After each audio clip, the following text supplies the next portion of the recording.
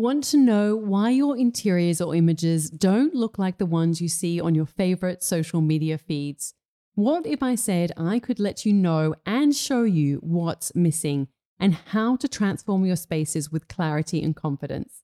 The truth is, creating beautiful interiors is simple when you know the right strategies, but most people go about it the wrong way.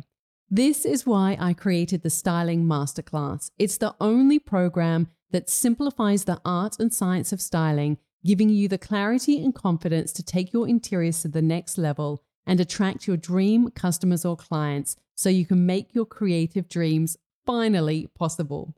This is for you if you're an interior designer or photographer, have an Airbnb, a homeware shop, or e-commerce business, and you want your interiors to look like the ones you see in your favorite books, magazines, or Instagram accounts.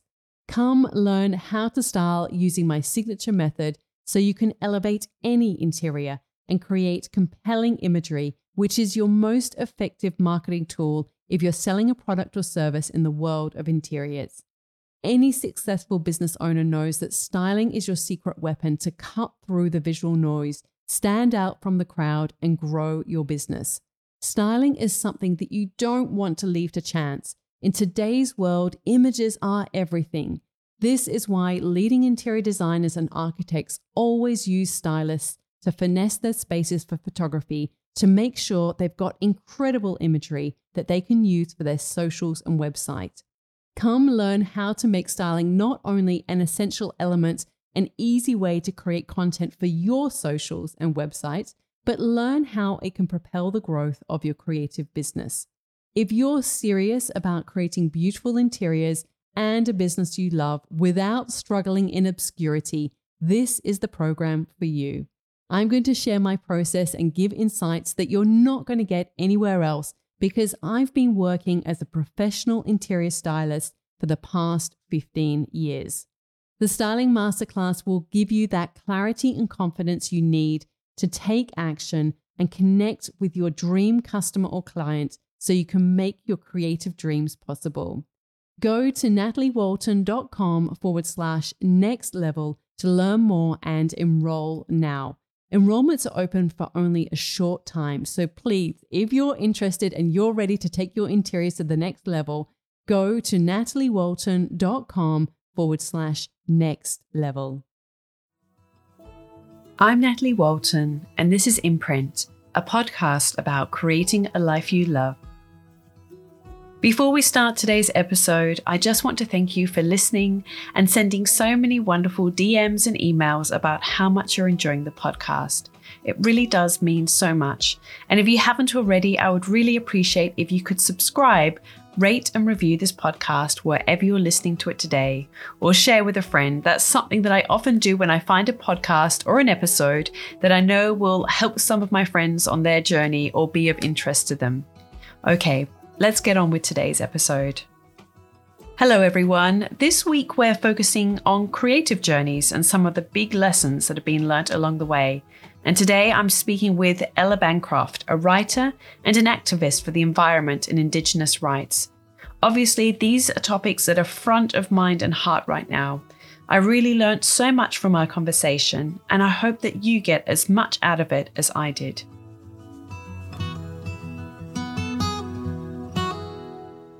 Thank you for having me here today in your home. I'm very honoured that you have agreed to this interview. I first came across you at Newry. There was an International Women's Day where you gave a talk, and I was very inspired by what you spoke about that day. And then I kind of came across you again, I guess, through Instagram, and saw you sort of what you share on that space, and also your involvement with returning, which I'm going to ask you a little bit about as well. And so it's obviously you're a very active member of this community within the Byron region. And I thought we would just start with if you could introduce yourself and say a little bit about your story and where you grew up and how you came to be here in Byron as well. So do you want to just start and share a little bit about your kind of, I guess, childhood a little bit as well? Sure. So my name is Eleanor Bancroft, and I am a descendant of the Dajim clan of the Bundjalung Nation. The Dajim clan come from outside of Grafton, an hour out. And on my father's side, I have English heritage. So I grew up and was born in a home in Sydney. My mother and my father moved there in the late 70s. And then when I was about 5, my mum decided to move back to country. She really wanted me and my older brother to experience what it was like to live on the mission with the rest of our cousins and to experience growing up where there wasn't electricity, where we didn't have access to shops so readily, and we lived pretty deep in the rainforest. And that was a really huge imprint in my upbringing.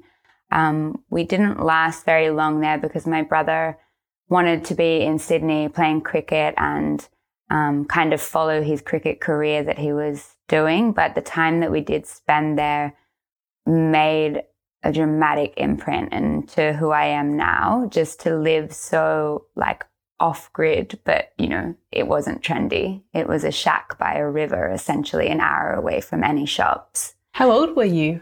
I was 5 when we moved there. And we went to school with 30 kids who were all either blood relatives or relatives by marriage. And we had 2 classrooms, kindergarten to year 3, and then for 5 and 6 in another one. And we really got to experience what it was like to live in a rural mission amongst, culture, but also understanding the real displacement of Indigenous people in this society and really stepping into 2 worlds, going from Sydney, which is, fast-paced and not incredibly multicultural if you look around, and then stepping right into the kind of rainforest and cultural experience, I think really played a part in both me and my brother's work. Yeah, wow. And so then where did you go then after that? Did you go back to Sydney or? Yeah, we went back to Sydney. My dad was still living there. My parents were separated by then. And yeah, we returned back, and I was about 7.5 when we went back there, and went back to school and went back to our home that we were living in prior to that. My mum had just rented that space out. And so your mum is an artist. Was she a practicing artist during those early childhood years as well? Yeah, I mean, me and my brother grew up, we laugh about it now, but never having a dining room table or a dining room or any kind of like living space really, because our tiny little cottage house in Sydney and also our home in the rainforest was Mum's studio, she was in her 30s when she had us, and she was building a career. But if anybody knows anything about artistry, it takes an incredibly long time to get recognized, especially as a female Indigenous artist. And my mum persevered our entire upbringing, just painting day in, day out. I didn't ever really not see her at the table with a paintbrush in her hand or behind her ear. That's kind of what I visualize when I think of my mum, and our entire walls were covered with Indigenous art. And even though we lived in Sydney, we always had a fire pit out the back of our house and a strong sense of our indigeneity through our mum's artwork, because she's a fantastic storyteller. And even though at times it seemed difficult or hard, there's moments where you're just like, Mum, go get a real job, but she just showed both me and my brother that if you work hard and you're dedicated to a craft, you become a master in it. And that's really what she is now. Yeah. I was looking at her website before we met, and her output is incredible. Like, she's done obviously lots of art, but lots of books as well, and murals and installations in places. Yeah, it's quite incredible. And she's a doctor as well, isn't she? Like a doctor. Yeah, she got her PhD. Yeah. She did that through Sydney University. I think I'm not so in touch with the alumni situation, but she's worked really hard as a mother who, has pretty much raised her kids single. while still following her path as an artist. And I'm incredibly proud of her. And I'm also incredibly proud of the way that she's been just dedicated to grassroots communities and local Indigenous communities and really fighting for the underdog. You know, she's really always wanted to make a space for New South Wales artists within the art scene, and has really strived for those who got colonized first to have a strong imprint in this country, because that story is just as important as traditional Northern Territory artists. Yeah. Yeah. And so do you think that, did it encourage you to want to go down an artistic path seeing your mum, or did it kind of push you the other way? Because sometimes people who have artistic parents, it can they want to rebel against it a little bit. How did it feel for you sort of having that type of upbringing? I think I was very inspired by my mum's ability to not have to conform into a 9-to-5 job. And in that way, I really wanted to follow her footsteps and figure out how I could make my own path in the world without having to have a boss or, be in an office space, which just isn't conducive to my lifestyle. She definitely influenced me to be in nature more than anybody in my life. Just being surrounded by images of trees and landscapes, I constantly wanted to be back on country or be in country, just feet on the earth.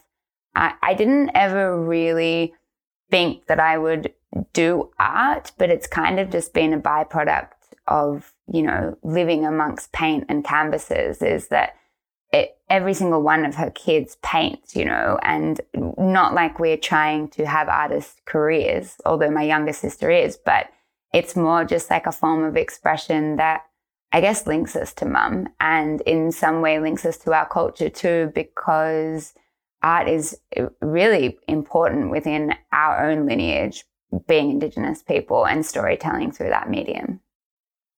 And so what about your experiences of growing up in Sydney, in obviously, like you say, a very busy city, and you've got an artistic mother, you've obviously got Indigenous, all this heritage as well. Was that tricky for you, or was it sort of more related to where you lived and people within your local community were accepting, or how did you experience that time? I think there's always been a level of discrimination walking in the world as fair-skinned Indigenous people. My grandfather was very dark, but he married a Scottish woman, and then they had my mum. There's always been backlash to her fair skin, and then obviously a byproduct of that is our fair skin and how we walk in the world. But it's testament to our ancestors and respect to our grandfather to continue to identify, because one of the biggest things about this country is that they really tried to, and when I say they, government policies have tried to really breed out the black in people. And so it's really important that we continue to identify in spite of that, because my grandfather was ashamed about being an Aboriginal man, and we're trying to fix our intergenerational trauma by being proud of it. And so if we then go back to sort of, you're at school, what were your interests? Did you have any sort of vision of how you could see your life unfolding, what you wanted to study, or did you want to go to university? Did you go to university? What was your path, I guess, post-school?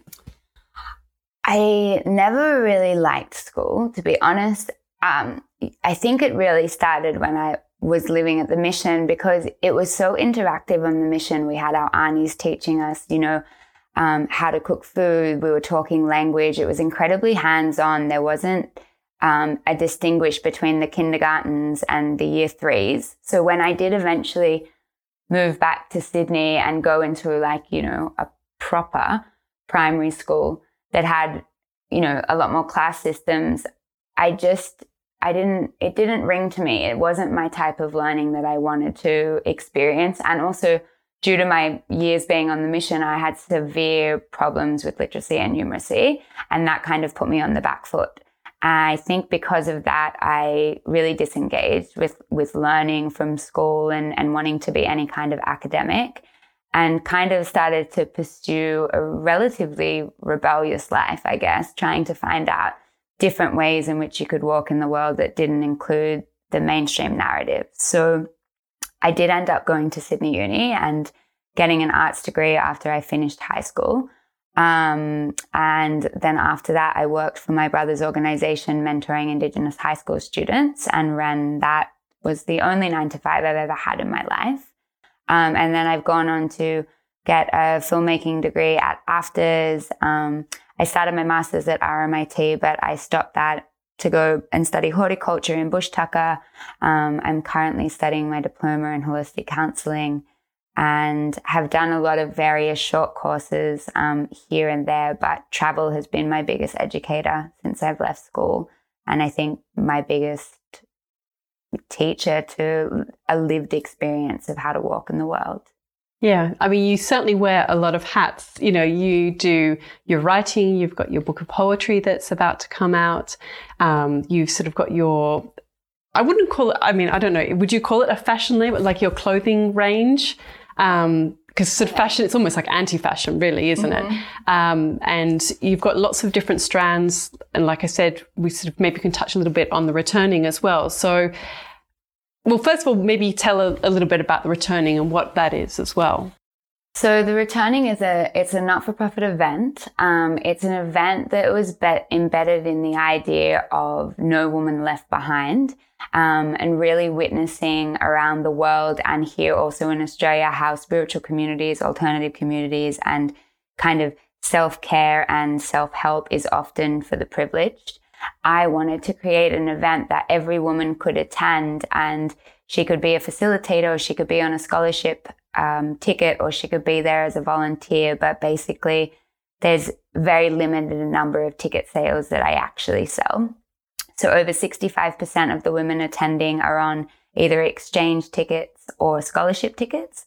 I offer scholarship tickets to single mothers, refugees, Indigenous women, and low socioeconomic women or women in need. It is an all-inclusive women's event. So if you identify as a woman and you want to be there to partake in what we partake, you are more than welcome to come. It happens over 2 days outside of Mullumbimby on a beautiful piece of land. And we often start the day with a big smoking ceremony, and there are 3 different kind of portals that you can gravitate to that are always running workshops throughout the day.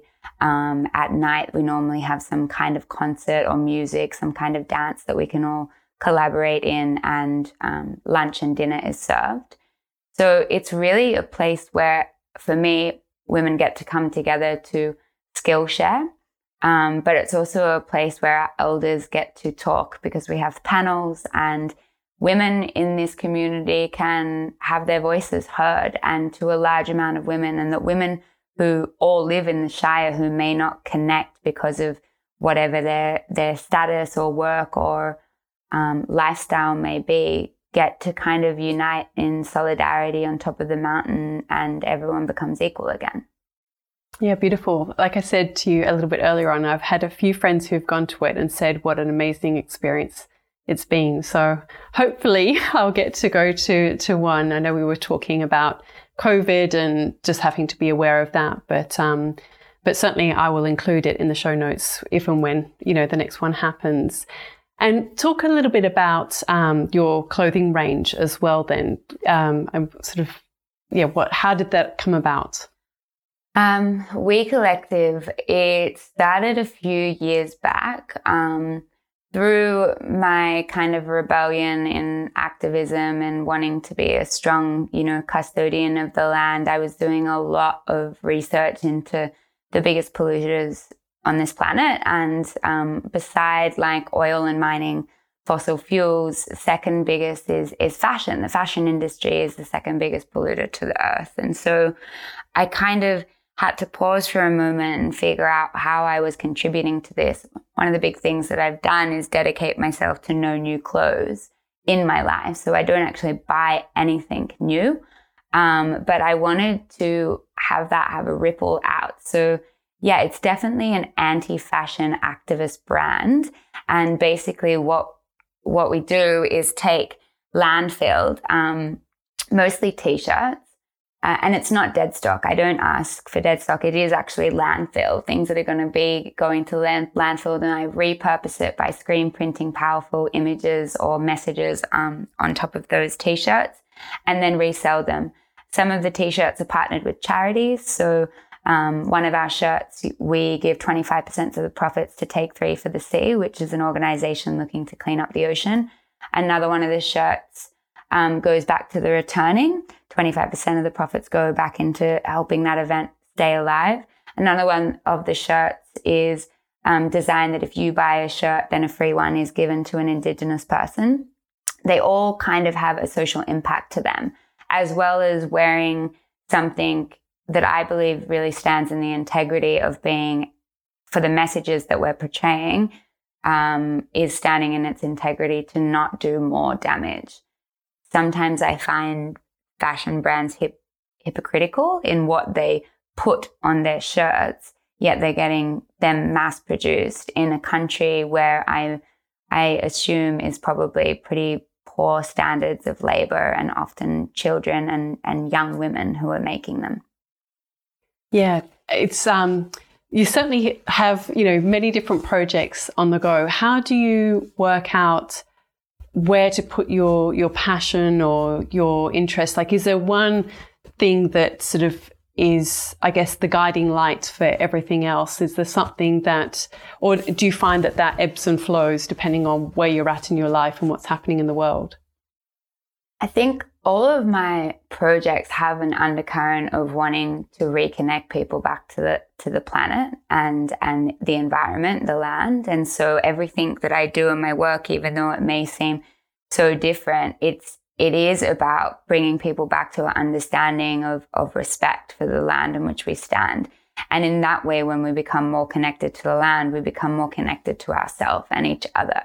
So that's really my driving force through my own experience and my own journey of understanding how I live and work in this world is through deep connection with the planet and deep understanding of the symbiotic nature in which I play within that space. So that's often the thing that runs through most of my projects. And do you give yourself a lot of headspace to work this out? I mean, you're obviously so thoughtful with what you do and very intentional with what you create, but there's a lot of noise out there. There's lots of shiny objects that seduces a lot of people, and you're very clear on, what path you want to walk.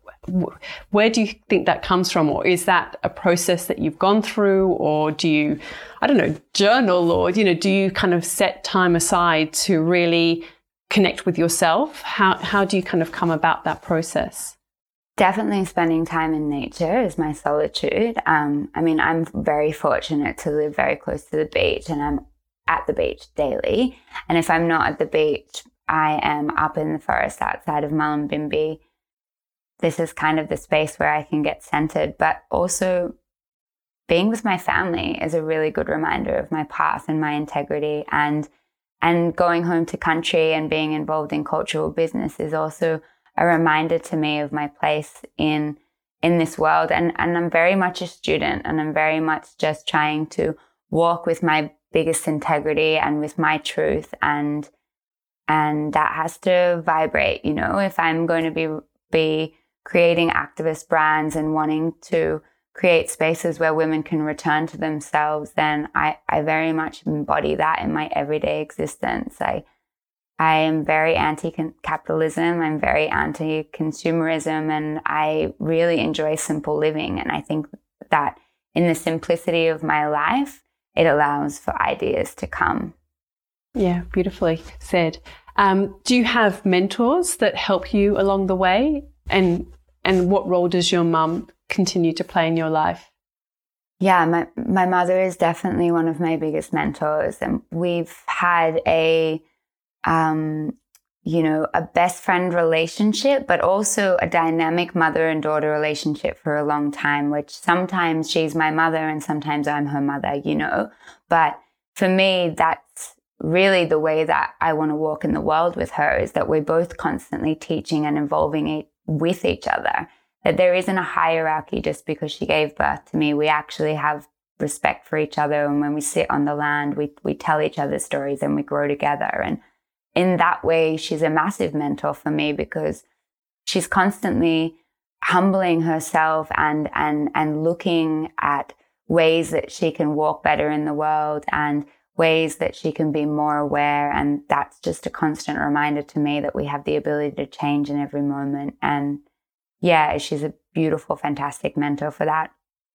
I also have a very dear friend and mentor, Helena Norbert Hodge, who is a local woman in Byron who is doing a lot around localization, and we're you know, kind of voicing a lot of the similar themes in our life, which is that we really want to see a return to community and a return to a more localized economy, land-based skills, smaller agriculture, because we're both very aware that this, including food sovereignty and water sovereignty, is the way that we can free ourselves. And Helen has been a really beautiful ally for me through my last sort of 12 to 18 months of working. It's amazing you say her, actually, because I released a book, when was it? I don't know. It's the beginning of May. And I came across her work in that research, because it's about the slow home and embracing this idea of localization as an antidote to globalization. And it was really beautiful what she said on her TED Talk, the economic of happiness, and these ideas of really, you know, coming back to the local and how important that is. So, and I only actually found out through Nat Woods that she was living in Byron. And I said, I can't believe this, because I kind of found out about her work sort of through just research in general. But yeah, I'm definitely going to have to look her up, because I really admire what she does. It's really amazing. Yeah, she's amazing. And actually on the 21st of June, she's organized a World Localization Day, which will be an online platform. It's going to be around 4-hour pre-recorded event with people like Noam Chomsky, Vandana Shiva, there's Annie Lennox, Russell Brand, Yael Stone, and I'm also talking on that event with Helena as well. But a really good opportunity for people if they want to learn how to actually localize with step-by-step tools and learn from some of the greatest leaders around the world, to really tune into that space. Awesome. Yeah, thanks for sharing that. Definitely include that in the show notes. So I also wanted to ask you about your book. I love the title of it. It Takes Courage to Tell the Truth. And this is something that I talk a little bit about on this podcast, about being authentic to yourself and finding your own truth.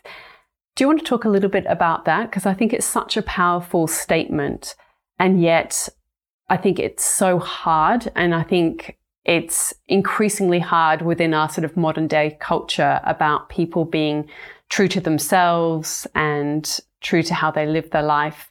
Do you want to talk a little bit about that?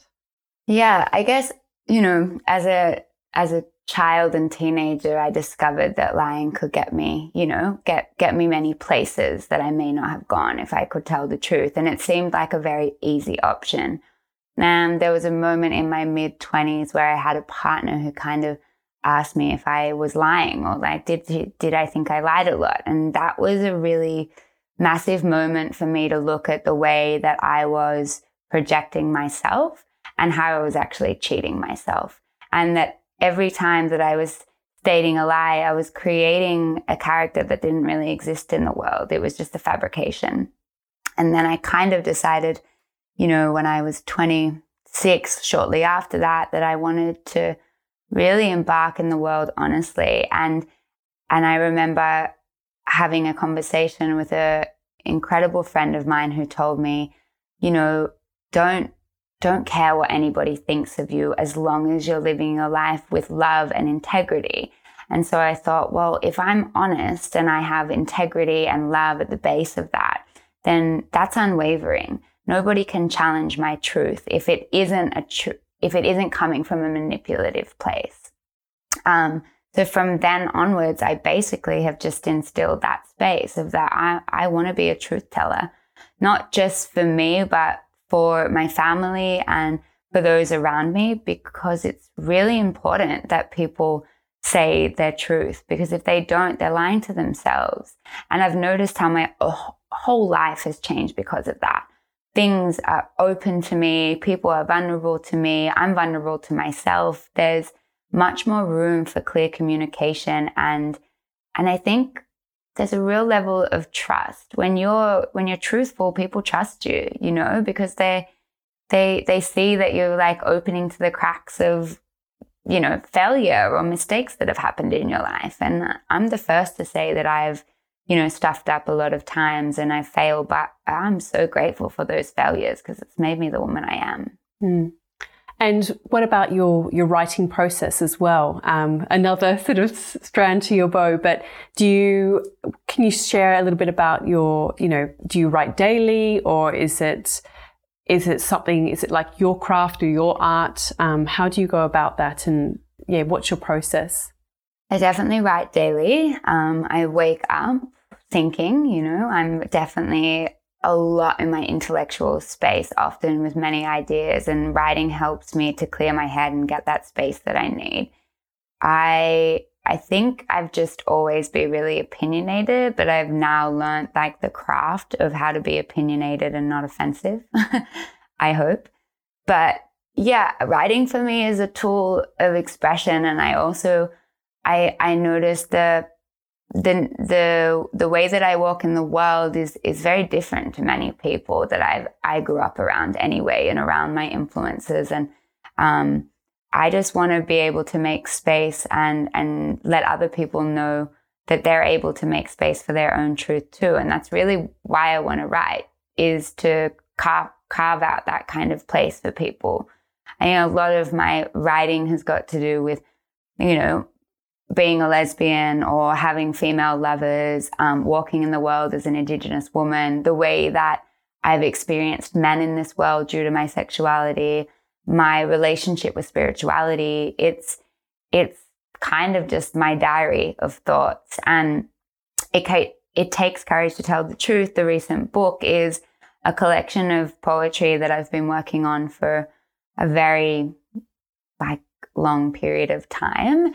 And I look at that now and I think, oh my God, as often you do with writing that you wrote so long ago, how much has changed in my own life in comparison to that. But it's something I've always wanted to do, is just stamp out a book and have that as a kind of dedication piece that I could give to my daughter or son one day to say, you know, this is my thought collection in my 20s, and I want you to feel that and read that. And yeah, I really kind of created it, not for me, but for my future children. Yeah. And one of the things that, I mean, obviously you use Instagram in a very, in some ways, a personal way that you share your thoughts and your ideas, but obviously you're very intentional about how you do that. And one of the things that I think is quite amazing about what you do share is your ideas on like sensuality and things that often aren't spoken about. Was that a process or a hard journey to take, to sort of be so open and to share your thoughts so freely? Because for most of the world, you know, people don't do that, and yet it's such a part of the human experience. Yeah, I think definitely in my early 20s, I discovered this kind of, you know, free love aspect to liberation and sensuality and sexuality. I had a partner who I was madly in love with, who lived in California, and she was pretty outrageous and a really big influencer into the way that I spoke about my sexuality and sensuality. So I think that in a lot of ways, it's just been the people that I've met in my 20s and the experiences I've had, but I've also been deeply interested in conscious sexuality groups and in Tantra, and I am a Tantra teacher. I've got my certification. But my biggest problem with it all through my 20s is it was so catered to heteronormative couples, and there wasn't much room to kind of look beyond the bodies, even though that's what the philosophy of Tantra is about, the energies. And I think a lot of my sensual and sexual dialogue is actually embedded in growing up queer and in a queer community, and often sometimes in the city there's a real lack of like conscious relating, for me, in my experience anyway.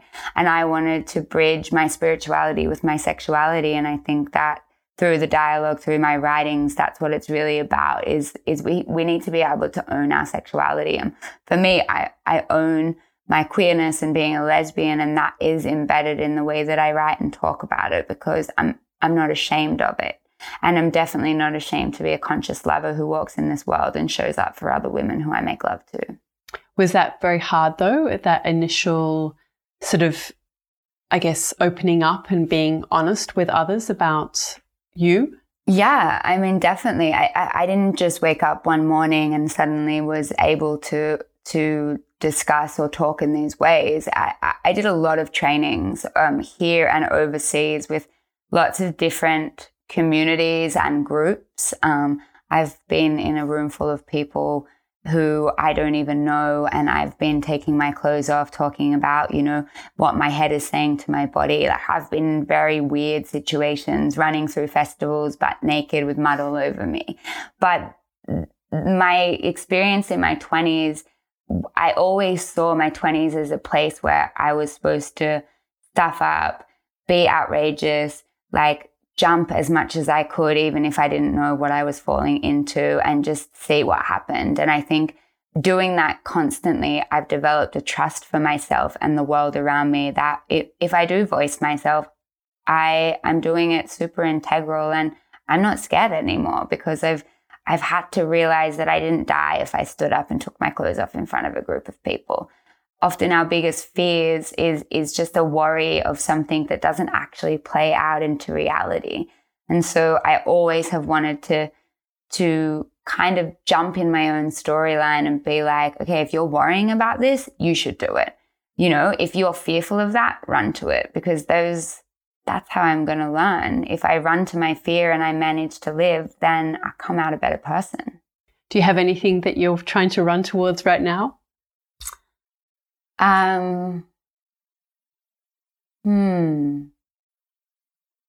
Or do you think that perhaps comes from that experimental stage of, like you say, your 20s, where you are trying to define your identity? And so it's almost like, I think often we can be more provoking of ourselves, you know, and push ourselves into situations because we're trying to test ourselves.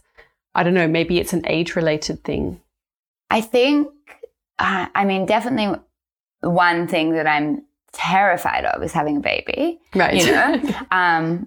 Because I just know that will be an initiation and there'll be no going back from that, you know, and a lot more about the actual having a human being for the rest of the life connection than the actual process. But for me, I feel like everything is an initiation leading up to birth, you know, like I want to push my body to all sorts of uncomfortabilities so that when I get to that point of actually laboring, that I hopefully will be able to do it. Yeah. And so we've sort of touched a little bit on Instagram and how you use it. How do you see that space? Like, what is your intention with what you share on there and what you want to share with the world?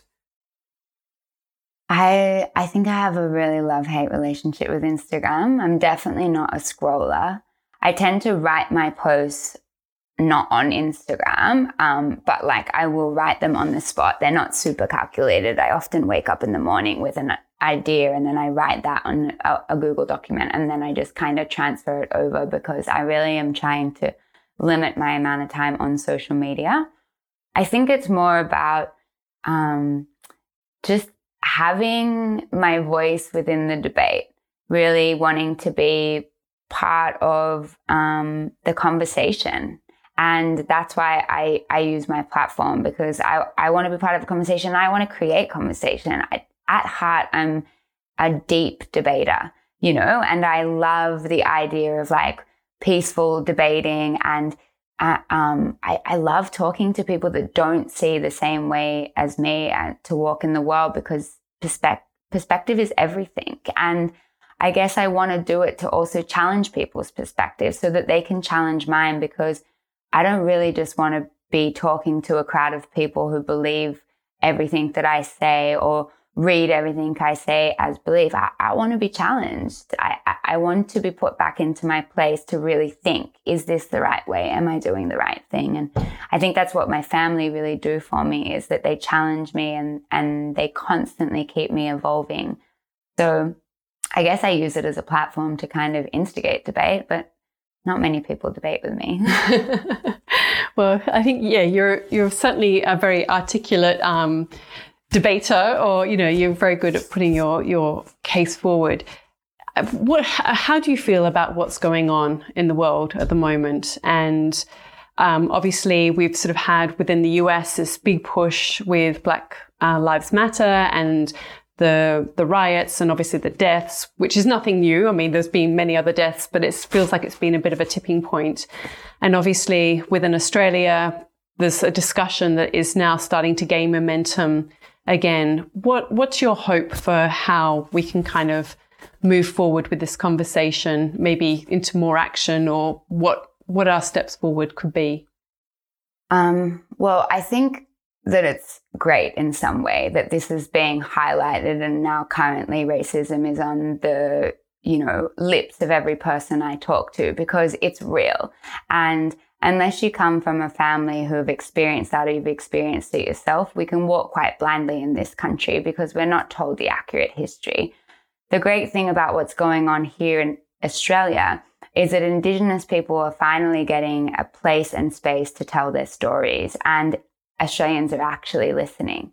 And this feels like the first time in a long time that a lot of Indigenous people feel like they're being listened to, that they're being recognized. I think in that way we can move forward with a really beautiful kind of collaboration on how we want to change this country. But we need to be honest with each other about the fact that we're walking on stolen land. We need to be honest with the fact that we need a treaty. We need more Indigenous people in the government. And I'm not talking about, you know, I'm talking about Indigenous people are still very much linked to culture. I think that is a significant part of this whole story, is that since colonization, Indigenous people have only been seen successful if they've colonized, if they've assimilated. You know, we still constantly do that. There's mining companies that give scholarships to Indigenous people, and that's seen as successful, large amounts of money. If an Indigenous person goes to university, that's seen as success. What I'd like to see is people's attitudes change, that if an Indigenous person stays on country, does corroboree, is connected to kin, is able to, you know, walk through the world, understand bush tucker, medicine, that is also valued as just as successful as an Indigenous person that gets a job at Commonwealth Bank. For me, I have a very different point of view than, you know, Indigenous Australians around Australia. We're also different with so many different language groups, so many different nations. But for me, the heart of my culture is embedded in being a custodian. And I want to be seen as a successful Indigenous person, not because of the amount of degrees I have or the money in my bank account. It's about the work that I do with the land and the work that I do with my community. And I think Indigenous people need to kind of be put up on a pedestal for their grassroots resilience, for their ability to always hold their kin with respect, and to be huge survivors in this country as well. Yeah. And how do you feel about your role in what's happening at the moment? Do you feel, has it energized you or inspired you, or do you feel frustrated, or do you feel a burden that you need to be, not necessarily obviously an official spokesperson, but, you know, somebody that people want to come to and ask questions? How are you feeling about it all personally? I mean, the first kind of stages of it went through was like, I had mass amounts of guilt, you know, being a fair-skinned Indigenous person, I have to recognize my own privilege within that place. I have very Black cousins, uncles, aunties, all of that. But me, myself, I have a fairer complexion. So I had to look through in my own systems about where I have also been at privilege aside my Indigenous brothers and sisters. And that was the first kind of point that I recognized. And then from that point onwards, once I reconciled and kind of forgave myself, I realized that this is really about a collective of people moving forward with the right intentions and the same kind of goal, which is to be seen and heard, and hopefully seen and heard in what they can do. I guess my biggest thing is wanting to create space for other Indigenous people to be heard, that we come as a collective, that nobody is leading, that we remove this idea of hierarchy, which is not in our systems, and we redevelop a more level playing field where all Indigenous people are seen as equal, regardless of their skin color, because then that will also trickle out to affect non-Indigenous people in this country. And so I guess for me, it's about, really just like standing aside in support and allyship and making sure that I have those hard conversations. And, I'm definitely not one to let racism just happen. And I've also seen through this space, like my role is really to show up for my cousins and my friends who have dark skin and support them how the best that I can right now, because they feel like the most affected in this situation. I have a lot of ancestral trauma passed down through my grandfather and my Indigenous side, but I don't directly live that, I don't directly have people follow me in supermarkets or cops pull me over, but I have witnessed that firsthand while driving in the cars with my cousins and uncles. It feels like it's, an important, hopefully, turning point, but yet there's still so much work to be done. And I know that you work in a mentorship kind of role. Is that usually with Indigenous, I was going to say children, I don't know, is it children or is it sort of teenagers, or what kind of work do you do in that capacity, or do you still do that? Yeah, I've worked as a mentor for 5 different organizations over the last 11 years. I work predominantly with high school students, although I have done work in Indigenous communities with little ones, the Djarjums too. So I kind of mentor Indigenous high school students, mostly women, on finding their skills and their voice, being somebody that's like really into expression and the forms of expression through writing. I often work with the girls that I have at the moment with how they can find their voice. And it's also about bridging a kind of relationship where they have an Indigenous mentor that they can ask things about cultural relevances and protocols that may not happen if they have a non-Indigenous person mentoring them. There's also a lot of lack of trust within a lot of Indigenous communities for non-Indigenous people just because of our history. So I've seen that it's been a place where I can really step up and develop amazing relationships with young women who are so resilient and strong, and really they humble me so much, because I think that when I go to these sessions with them, that I have the mentor hat on and they have the student, but I often walk away from our sessions thinking that they're my mentors and that I'm the student, and that they have so much to teach me in so many ways. And it's really a symbiotic relationship, and I love it. I love working with young women. I love, kind of being able to be that big sister for them. I'm the second eldest of 5 kids, so it fits really easy for me to really take the next generation under my wing, and specifically women, because I have a lived experience of walking in the body of a woman, to be able to relate to them. Okay, I've got a few questions here that this podcast in the many ways evolved out of a blog that I had for a long time called Daily Imprint. And it was just a series of short questions to kind of get a little bit more of an insight into you and your personality and the things that inspire you or feed you. So just kind of whatever comes first to mind. So which 5 words best describe you? Loud, creative, sustainable, romantic and environmentalist. What's the best life or career lesson you've learnt? Can I swear? Sure. Don't give a fuck what anybody thinks of you, as long as you're living with integrity and love in your heart. What's your proudest career achievement? I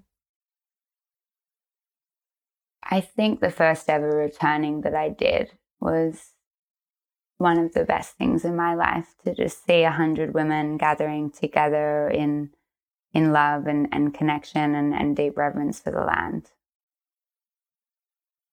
What's been your best decision?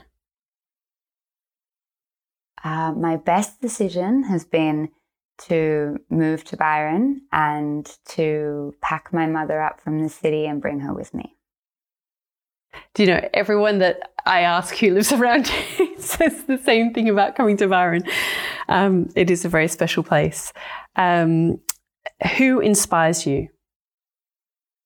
I'm inspired by the women that walk in this world that are courageous, and I have a lot of inspiration for people who are able to live and connect with the earth, whether they're Indigenous or not, but, you know, custodians of the earth. It doesn't matter what your color is, but people out there who are trying to protect the earth and the water. What are you passionate about? I'm passionate about Indigenous rights, which I think is incredibly linked to environmental rights and activism. I'm definitely passionate about the LGBTQI community and being a strong Indigenous lesbian voice. And I am super passionate about my girlfriend. Which person, living or dead, would you most like to meet? I think that would be my last surviving ancestor on my Indigenous side, whose name was Pamau, who was our last surviving ancestor before colonization took over our country. What dream do you still want to fulfill?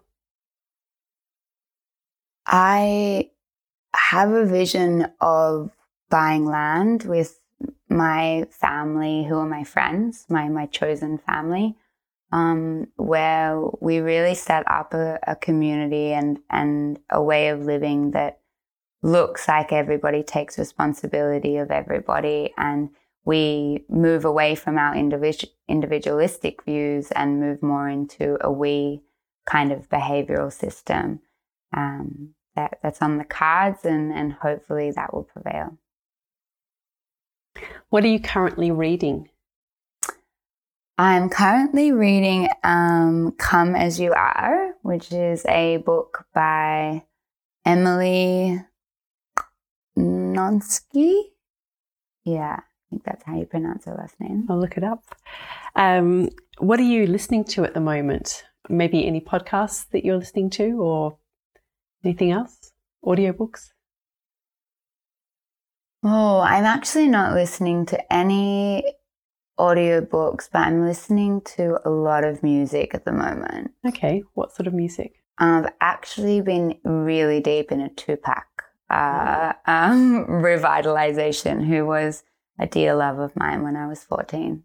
Great. It's amazing how music can instantly take you back to the person that you were. Like, if you don't listen to something for a very long period of time and you hear it again, it just immediately takes you back to that time, doesn't it? Mm-hmm. And people you knew and what you were doing. I'm always amazed by the power of music in that way. Like, it's so evocative. And last question, what piece of advice would you give to your younger self? Oh,